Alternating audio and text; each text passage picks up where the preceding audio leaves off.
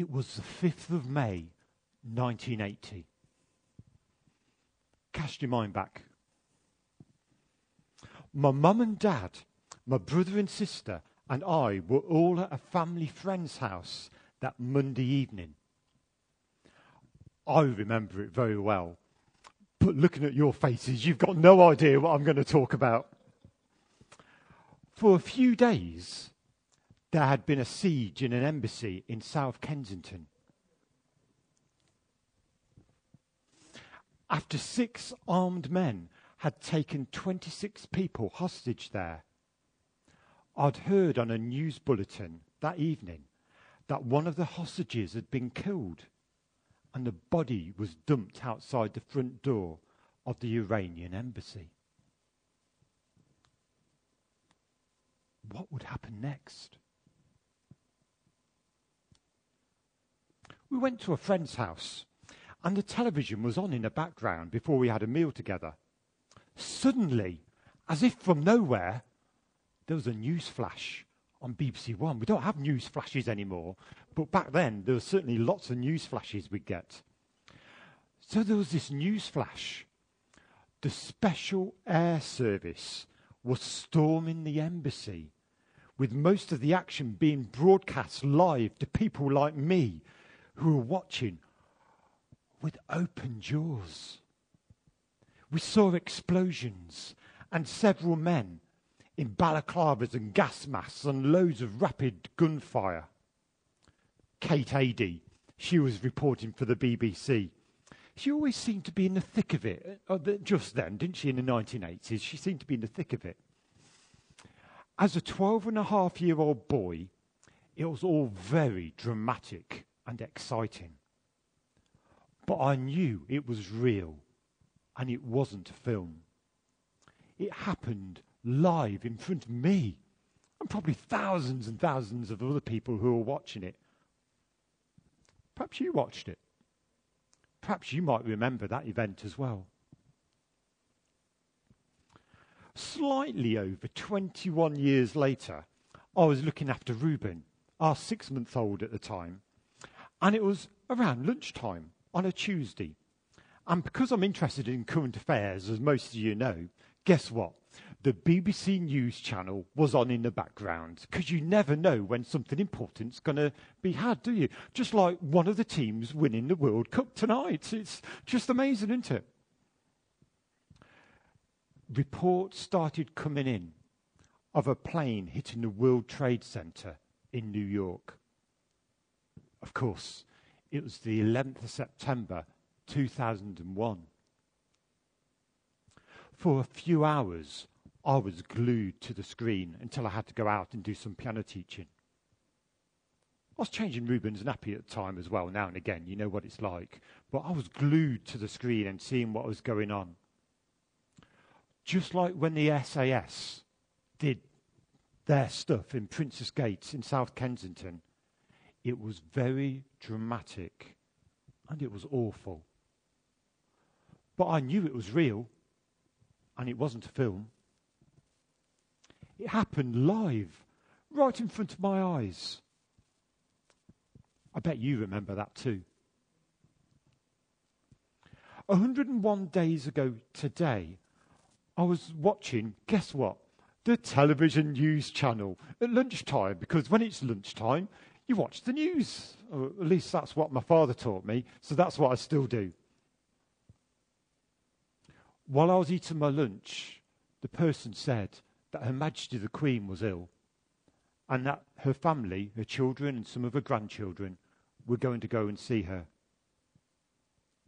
We all know what happened. At 6:30 p.m, I was watching still.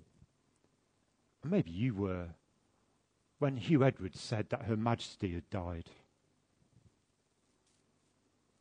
For 11 days, I regularly watched the news channels. I wanted to see what was going on, and even queued up for 11 hours or so to go and file past her body in Westminster Hall.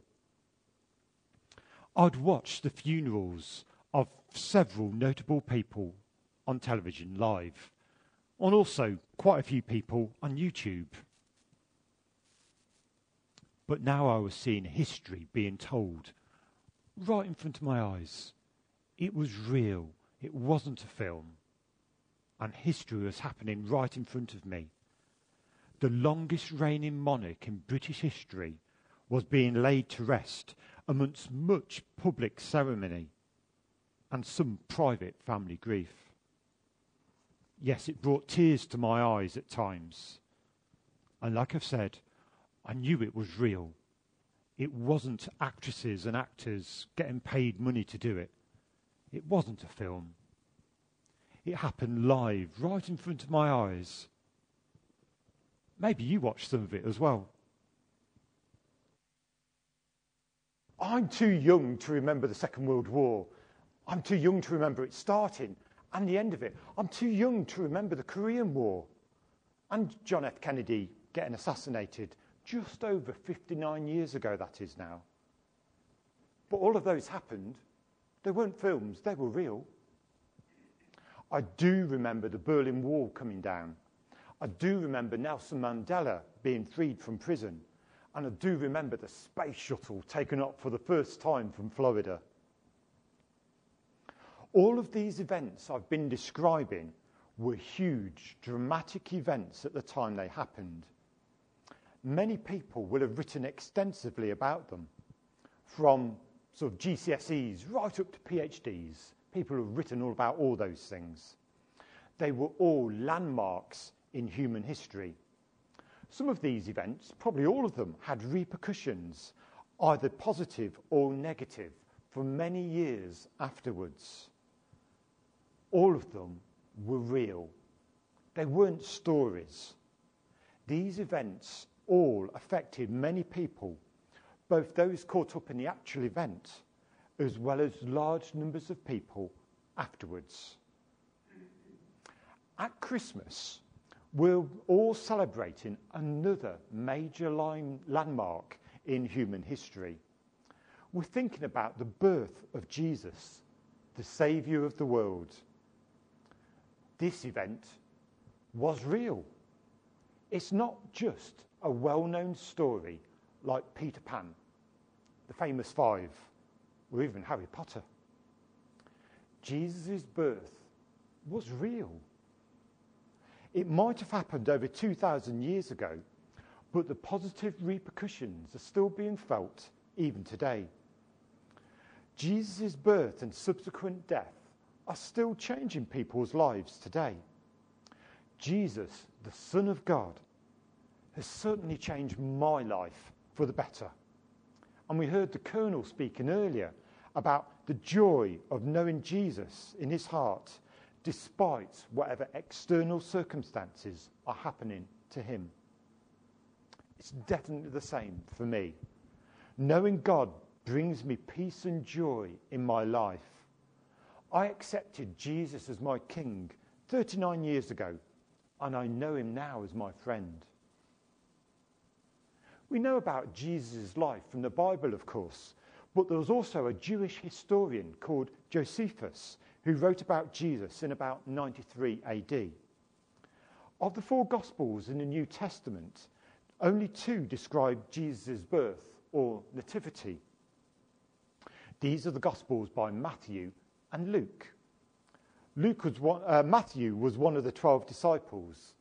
He was a tax collector, so he must have been meticulous with his facts and with his figures.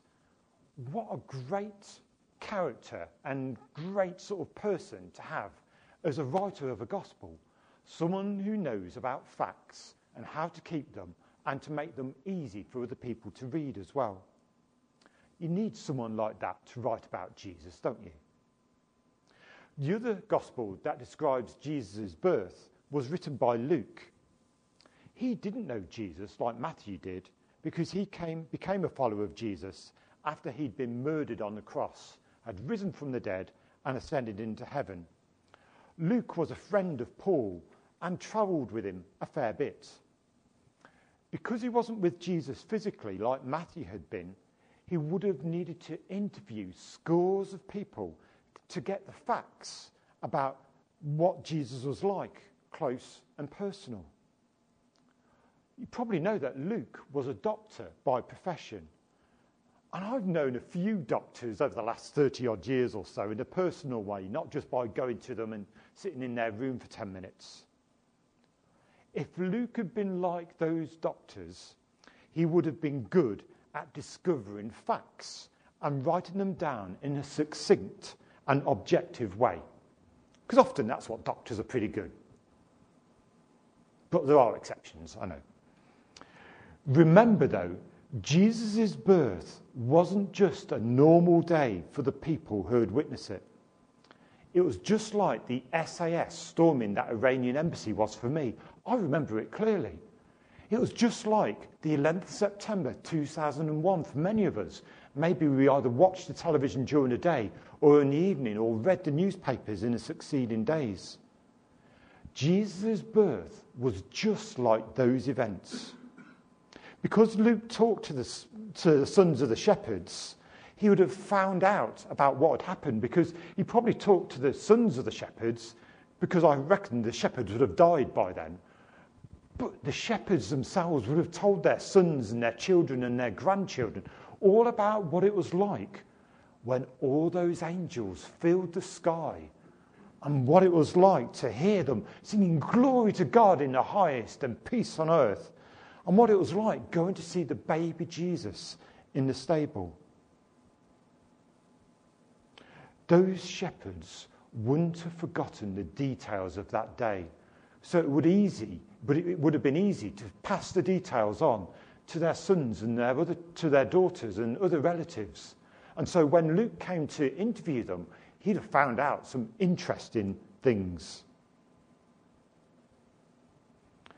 Bethlehem wouldn't have been a small town at the time, but I can imagine them really knowing and noticing a group of magi or wise men and their large group of people accompanying them on camels and horses and mules. There'd have been a big,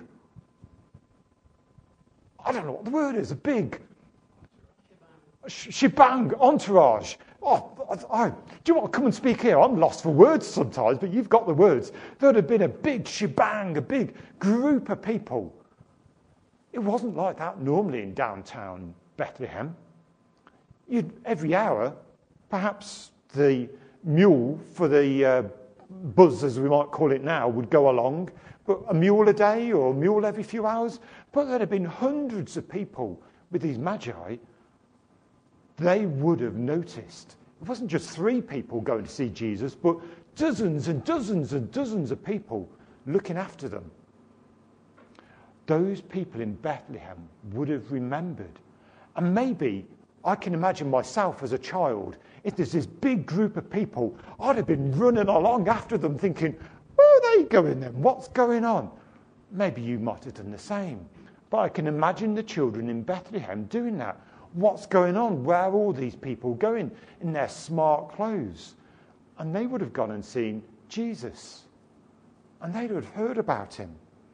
And they wouldn't have forgotten. So that even decades later, when Luke was asking them about it, they would have remembered that it was real. It wasn't a story. And that God had come to earth. Dramatic events are still happening around the world today. Some of these events we might hear on the news, but others are just personal tragedies that only our families and friends hear about. They don't even make the 20th page of a newspaper. In 2023, I can almost guarantee that there will be good or bad news about politicians, members of the royal family, and so-called celebrities. There's going to be more health scares, I think, next year. Next year, we're going to be hearing about the impending general election in this country. But also, we're going to hear about general elections that are happening in Nigeria, Finland, Thailand, and in other places where there are definite general elections next year. Charles III is going to be crowned king in May. And then, perhaps more important to some of you, just a few days later, the Eurovision Song Contest is going to happen in Liverpool, because Liverpool's a great city. If you follow a sport, one team will win the FA Cup. I guarantee it. There's going to be lots of horses and greyhounds that are going to be running in different races. I guarantee that next year, some of them will win the races that they're in. The thing is, with all these things that are going on in the world, I bet there's things going on in your life at the moment as well. Maybe you've had a routine and a rhythm to your life that's lasted for years, and you just want it to carry on.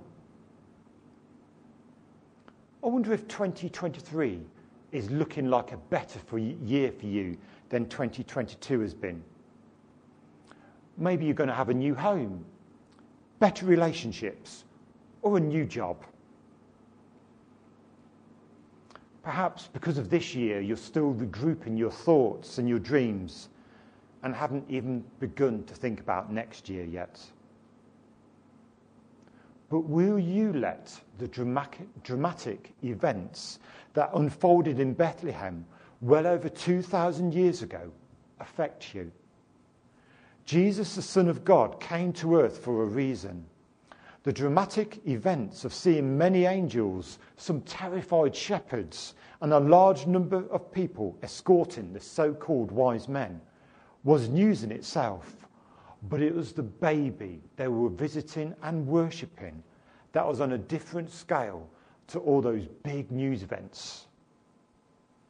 Jesus came to earth to do away with selfishness, greed, and suffering. Jesus' birth and subsequent death on a cross is still affecting millions of people around the world even today. The Colonel said earlier how it affected him. Jesus has changed my life too. There are some dramatic events that will happen this coming year that many of us will remember for as long as we live, both international events and personal ones. The dramatic events that happened in Bethlehem are very familiar to all of us. But all of us could get to know Jesus, who grew up to be the Saviour of the world. I want to encourage you, don't just know facts about Jesus. Get to know him as a person. Ask him to be your personal saviour, and then seek to obey what he says. Jesus is real. He's not a legend with incredible stories made up about him that a few people read about. O Holy Child of Bethlehem, descend to us, we pray. Cast out our sin and enter in. Be born in us today. We hear the Christmas angels, the great glad tidings tell. O come to us, abide with us, our Lord Emmanuel. Make those words your prayer today and see how God revolutionises your life for the better.